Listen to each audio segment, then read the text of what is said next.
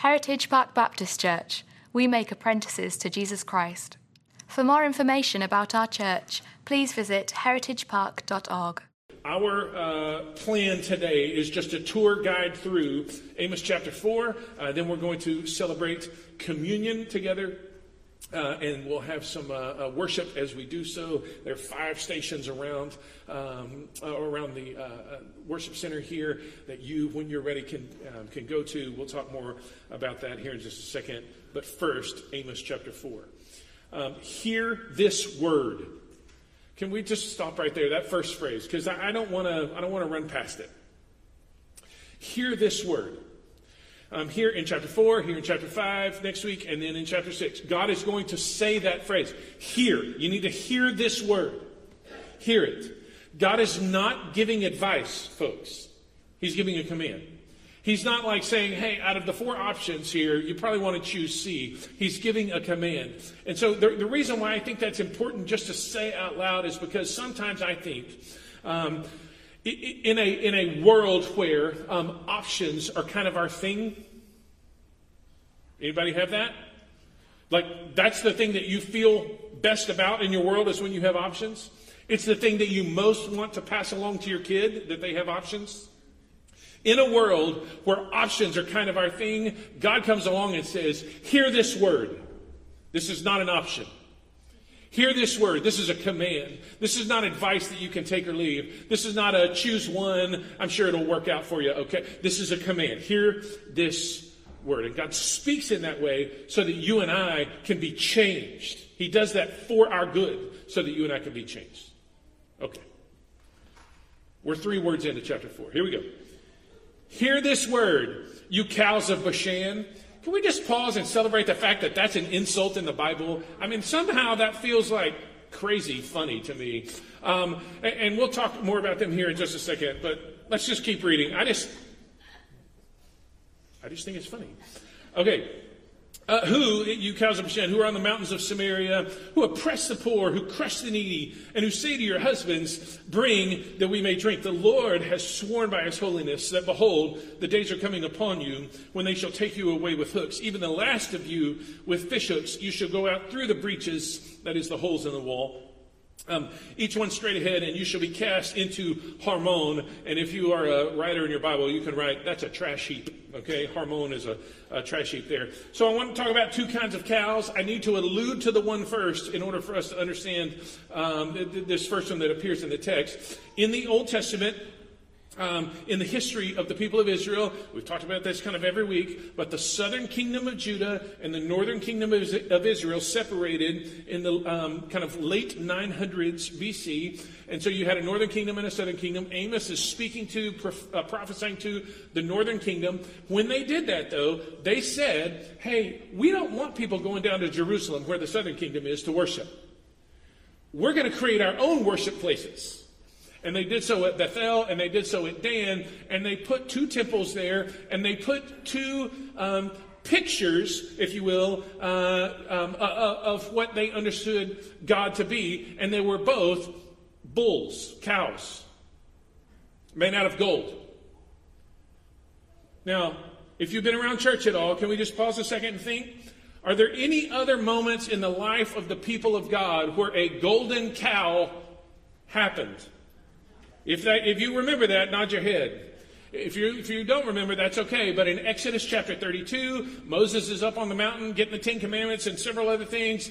God looks at him and goes, dude, your people, they've jacked some stuff up. You need to get down there right now. So down he goes, and he's so frustrated that they have made a golden calf that he actually takes the 10 Commandments and he does what you and I would do, like that.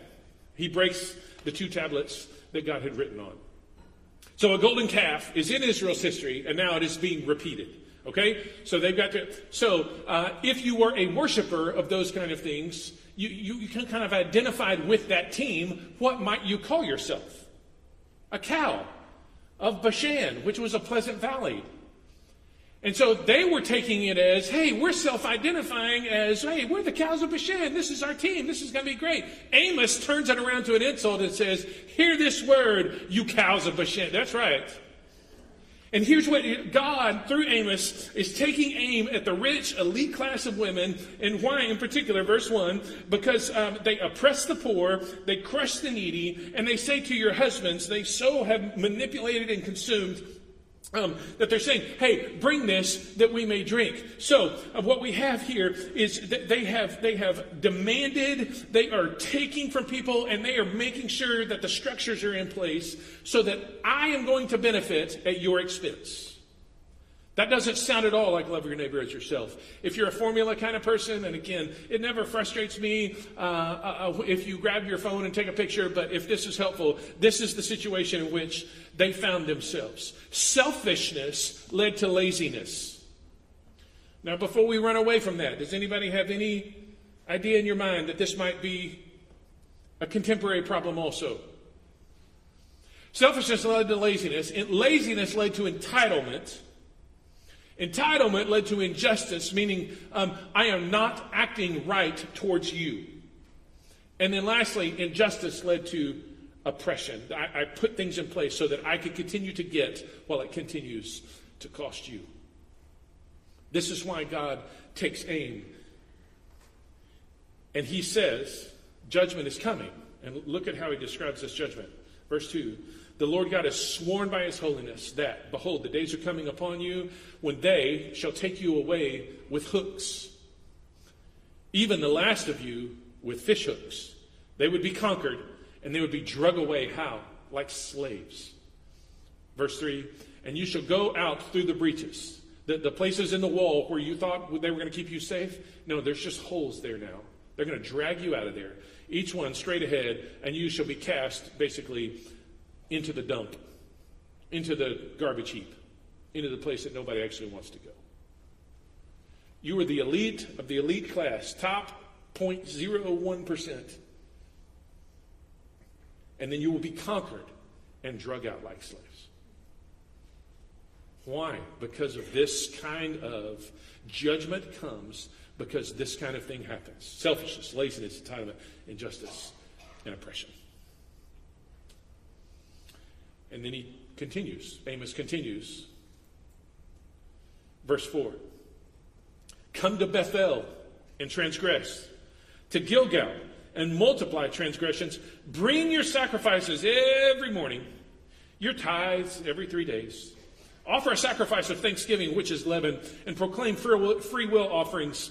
Publish them, for so you love to do, O people of Israel. Here's the second thing that he's taking aim at. He's got kind of this group, this ruling class, this class of elites that is oppressive and unjust and making society worse rather than better. Instead of letting their blessings be a blessing, they are taking them all in. So he takes aim at that, and then he takes aim at kind of the underlying problem of that, and that is a kind of false religion. This is the cow of Baal, or Baal, depending upon how you pronounce it. But the idea is that these golden calves that they had set up and named. Here's the problem. That pious religion existed in their world. And it did so without any substance at all. The best illustration of this that I know, the best picture I want to paint in your mind. Does anybody remember being in like 3rd or 4th grade and doing paper mache? Anybody? Paper mache? Yeah. That stuff was nasty, man. Like, ugh. I mean, you get all this paper, and then you get the glue, and then Johnny over here, he's eating it. You're like, don't do that, man. Don't do that. So, paper mache, right? You're going to make a basketball or a balloon or a dragon or a dinosaur, whatever it is that you're going to make. And you make it, and it dries, and then you paint it, and you do all that kind of stuff. And you're like, hey, I made a dinosaur. But at no point does anybody actually think, oh, dude, that's a real dinosaur. You made a basketball. Oh, it's orange. It's got the black stripes. The whole thing. But at no point does people think, oh, that's a basketball. Because if I bounce a basketball, poof, what happens? It bounces back to me. If I bounce a paper mache thing that looks like a basketball, what happens? It shatters. It can't handle it. Pious religion is exactly like that. The moment pressure gets put on it, the moment something sharp comes at it, the moment it hits the floor, so to speak, it destroys itself. It cannot handle the weight of what it claims to represent and to be. This is pious religion without any substance. Here's what it looks like for them. Come to Bethel, he says in verse 4, and transgress. Bethel has a long history in the people of Israel. It literally is the house of God. That's what Bethel means. But there's no God there. Bethel is the place that Jacob had his vision of the ladder and the angels ascending and descending, and one like the Son of Man there. So Bethel is the house of God, but there's no God in that place. Come and transgress, it says. Or to Gilgal and multiply your transgressions. Gilgal, also really important place in the history of the people of Israel. When Joshua led the people across the Jordan River and they began the conquest of the Promised Land in Joshua chapter 4, they took stones out of the middle of the Jordan River and they set up a monument there at a place called Gilgal. And they did so because they wanted to remember. They wanted to remember so important. They wanted to remember all of the things that God had done. But Gilgal had become a monument without a meaning. Sweet girl. Sweet dad, too. Pious religion. Well, can we just pause here for a second? Like, this is family, yeah? My kids have screamed too. Yours? Okay, good. All right. If you are watching at home, kids scream, man. That stuff happens. Okay. Pious religion without any substance. And further, when they came to worship, their transgressions, their sin actually increased. Come to Bethel, transgress. Gilgal, multiply transgression. What did that look like? Worship, their worship actually increased sin. At the middle of verse 4, bring your sacrifices every morning. So here are sacrifices that cost us nothing.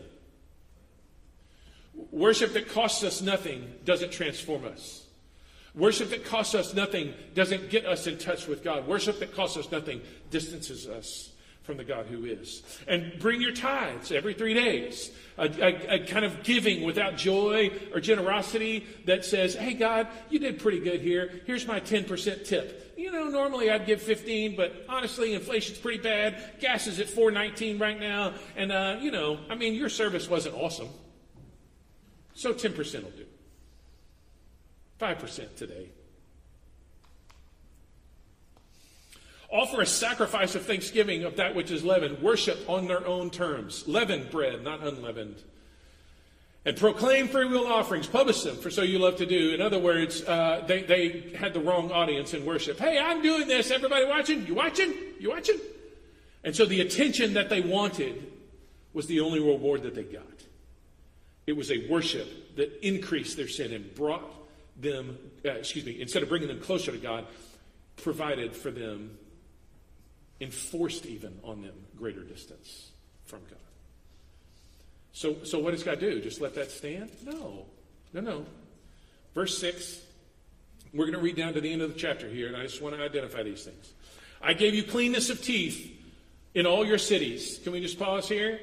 Cleanness of teeth, the way that he's talking about it here, is not you going to the dentist and getting your teeth. This is not that moment, okay? You're not getting this is bad. This is famine. Cleanness of teeth in all your cities, lack of bread in all your places. Yet you did not return to me, declares the Lord. I also withheld the rain from you.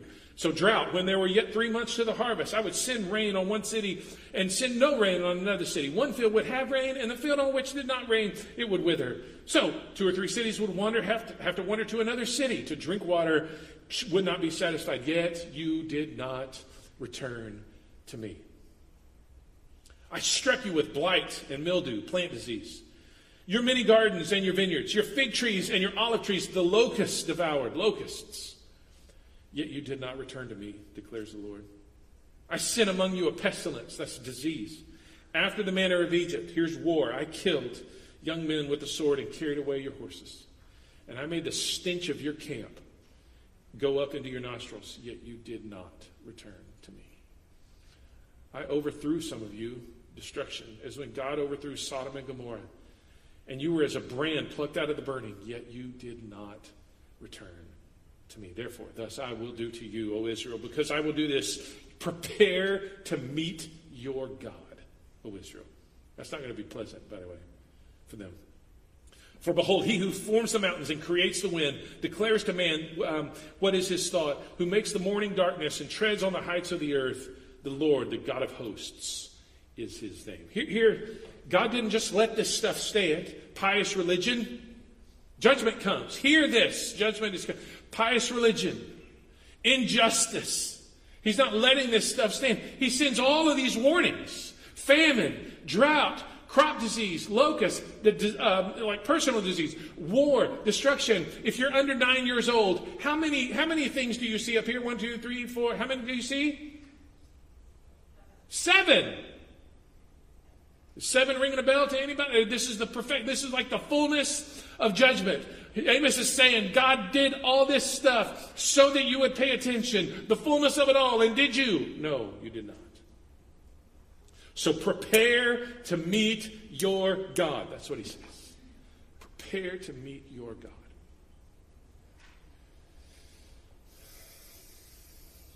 But that's not the end of the story. It's just not. Because God continues to call. Yes, he sent warnings. Yes, he fired shots across the bow to say, don't do this. Don't do it. Yes, he sent the prophet. Yes, there were circumstances that he wanted to redirect his people. And where did he want them to go? Back to him. Title of the message today is The God of Return, because his heart is for your return, for my return. His heart is return. How do you know?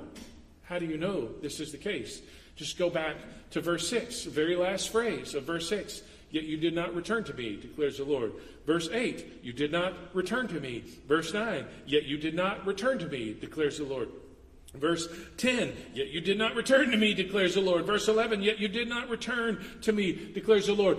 God is just over and over and over again saying, I did these things for what reason? So that you would return. I did these things to get your attention so that you would return. I did these things for you to lock in, to be shaken from your slumber, to kind of come stumbling out of the darkness so that you would return. That is his heart for you, for me, for the people of Israel here, and for the church today. Let us be a people who return. His heart is for return. How do I know? It's right here. It's the refrain of Amos's prophecy. It's the chorus of the song, so to speak. It's the thing that gets repeated. Amos, I want you to return. I want you to return. I want you to return. How about earlier, the scripture reading from Deuteronomy chapter 4. Again, this isn't all of it, but just listen to verse 30 and 31. When you are in tribulation and all these things come upon you in these latter days. So Moses is talking about the things that Amos is prophesying now. You will return to the Lord your God and obey his voice. And for the Lord your God is a merciful God. He will not leave you or destroy you or forget the covenant with your fathers that he has made. How do you know? Well, it's the refrain of the chapter. It's the promise that God made even back in Deuteronomy. And the contemporary prophet, Hosea. So Amos was going to the northern kingdom. Hosea was prophesying also. And Hosea, the whole picture, if you've been around church, you know the picture. Excuse me. The picture is Hosea marries a prostitute, and she ultimately runs off on him multiple times, and he's drawing back. And the whole point of the picture of Hosea's life and his relationship with Gomer is God's relationship with the people of Israel, and he's trying to draw them back. Yes, you are committing abomination. You are committing sin, but I want you back. I want you back. His heart is for return.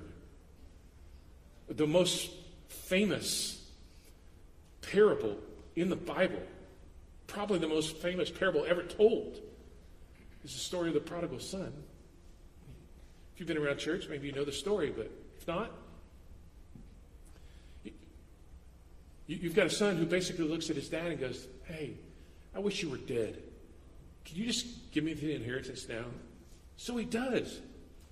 And off he goes. Found a travel brochure and off he went. It was great there for a while. But ultimately, he ran out of money.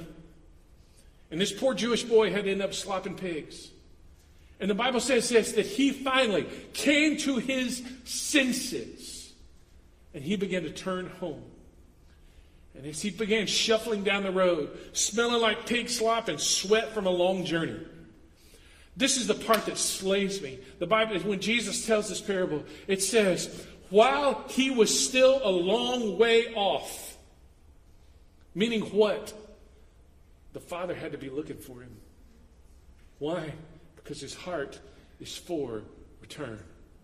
While he was still a long way off. I don't know what the first century people had in their mind as Jesus was telling the story. This is how it goes in my mind. The Father sees him. He's like way off. He's like, dude, I know that walk. I know that walk. And so the Father, like, I don't know what it took for him to start running, but like hikes up his robe, is like holding on, and off he goes as fast as his legs can carry him. And somewhere in the 8 to 10 foot range, when he's still far away, the son's looking like, oh my word, Dad's running. Oh, good. Somewhere in the 8 to 10 foot range, the dad goes from running to full on Superman, horizontal, parallel to the surface of the earth. And the scripture says he fell on his neck. That's the literal translation. In this embrace. I'm so glad you're home. Hugs, kisses, a party. Before the speech happened, before the hey, you know, let me clean myself up here. I need a shower, Dad. You don't want to, Dad was like, forget it. I don't care. You came home. And Peter, 3 times Peter denied Jesus. You're one of them, right? Nope, not me.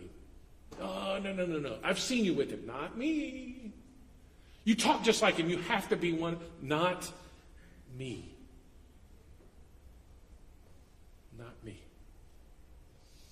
And then 3 times in John chapter 21, Peter, do you love me? You know I do. Good. We've got business to tend to.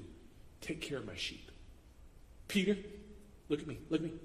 Do you love me? Lord, you know that I love you. Good. There's important things that we have to set our hand to here. Feed my lambs. Peter, look at me. Look at me. Do you love me?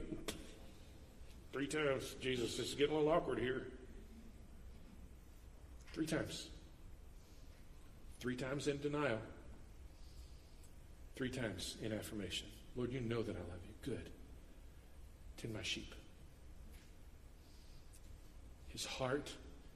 Jesus didn't leave anything left undone with Peter.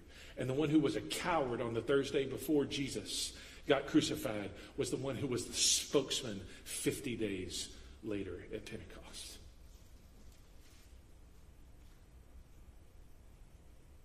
His heart is for return. So the question then is, like, how do I know that this is God's heart? Well, here's all this, but like, how do I know that I can return? Because that's good for Peter. He's an apostle. Hosea, he was kind of a prophet, and God kind of used him, and this is the deal. Okay, so like, but what about the rest of it? Like, what about me? Because the stuff that I have, the stuff that's in my bag, the stuff that I'm toting around, what about me? Do you think that his heart is returned for me? And the answer to that is absolutely. But listen, it won't be by your own ability, and it won't be by your own action. It will be fully and solely by his grace. That's it.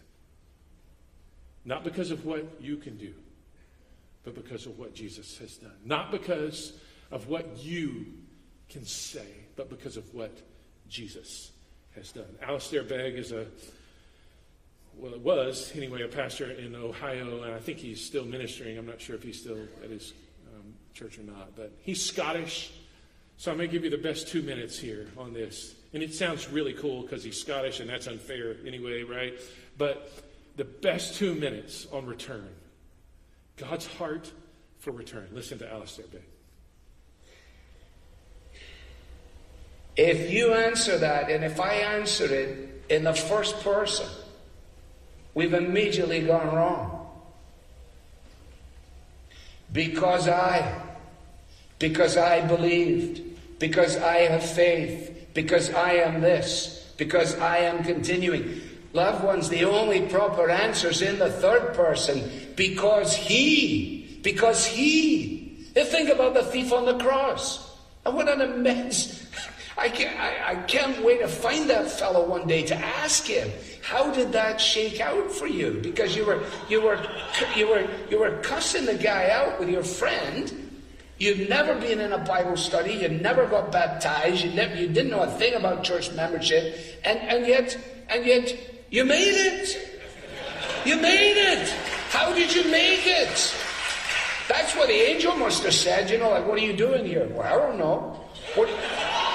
What do you mean you don't know? Well, because I don't know. Well,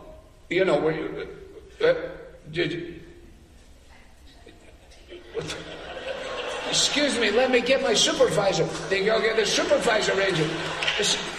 So, wait, just a few questions for you. First of all, are you clear on the doctrine of justification by faith? Guy said, I never heard of it in my life. And what about, let's just go to the doctrine of Scripture immediately. This guy's just staring. And eventually in frustration he says, on what basis are you here? And he said, the man on the middle cross said, I can come. Now, that is the only answer. That is the only answer. His heart is for return. Not on the basis of what you can do. Not on the basis of what you can say. His heart is for return. And the only reason we come back is because the man on the middle cross said we could come. We're coming to a time of communion. We will allow ourselves space here to sing and to celebrate and to remember. 5 stations around so that you can come. He's invited you to come, to return. There will be deacons at each one. Let me offer that if you need prayer today, you just grab one of them. They'll be so happy to pray for you. We won't be in a hurry. When you and your family are ready, feel free to do that. Church family, if there's somebody around you who may need some help getting to the elements, you feel free to help them. Let's take a moment and pray, and then we'll sing and celebrate and remember together.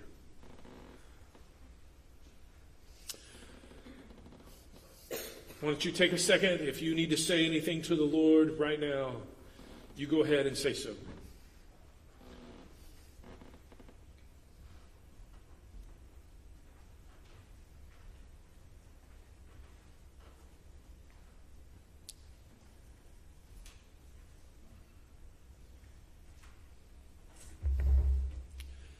If there's something you need to confess, if there's something you need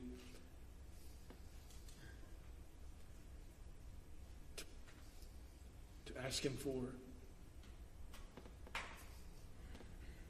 whatever you need, just take a moment.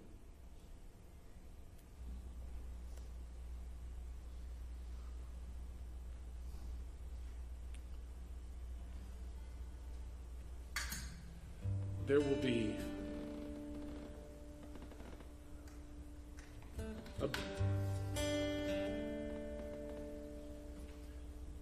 will be a wafer in there symbolizing the bread that was broken.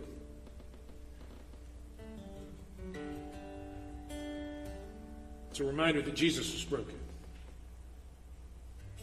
Because not because he was broken in and of himself, but because he took our brokenness.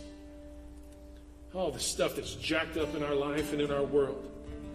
Guilt, shame, devastation, injustice, oppression. He took it all on himself, that he can make all things new and make the world right.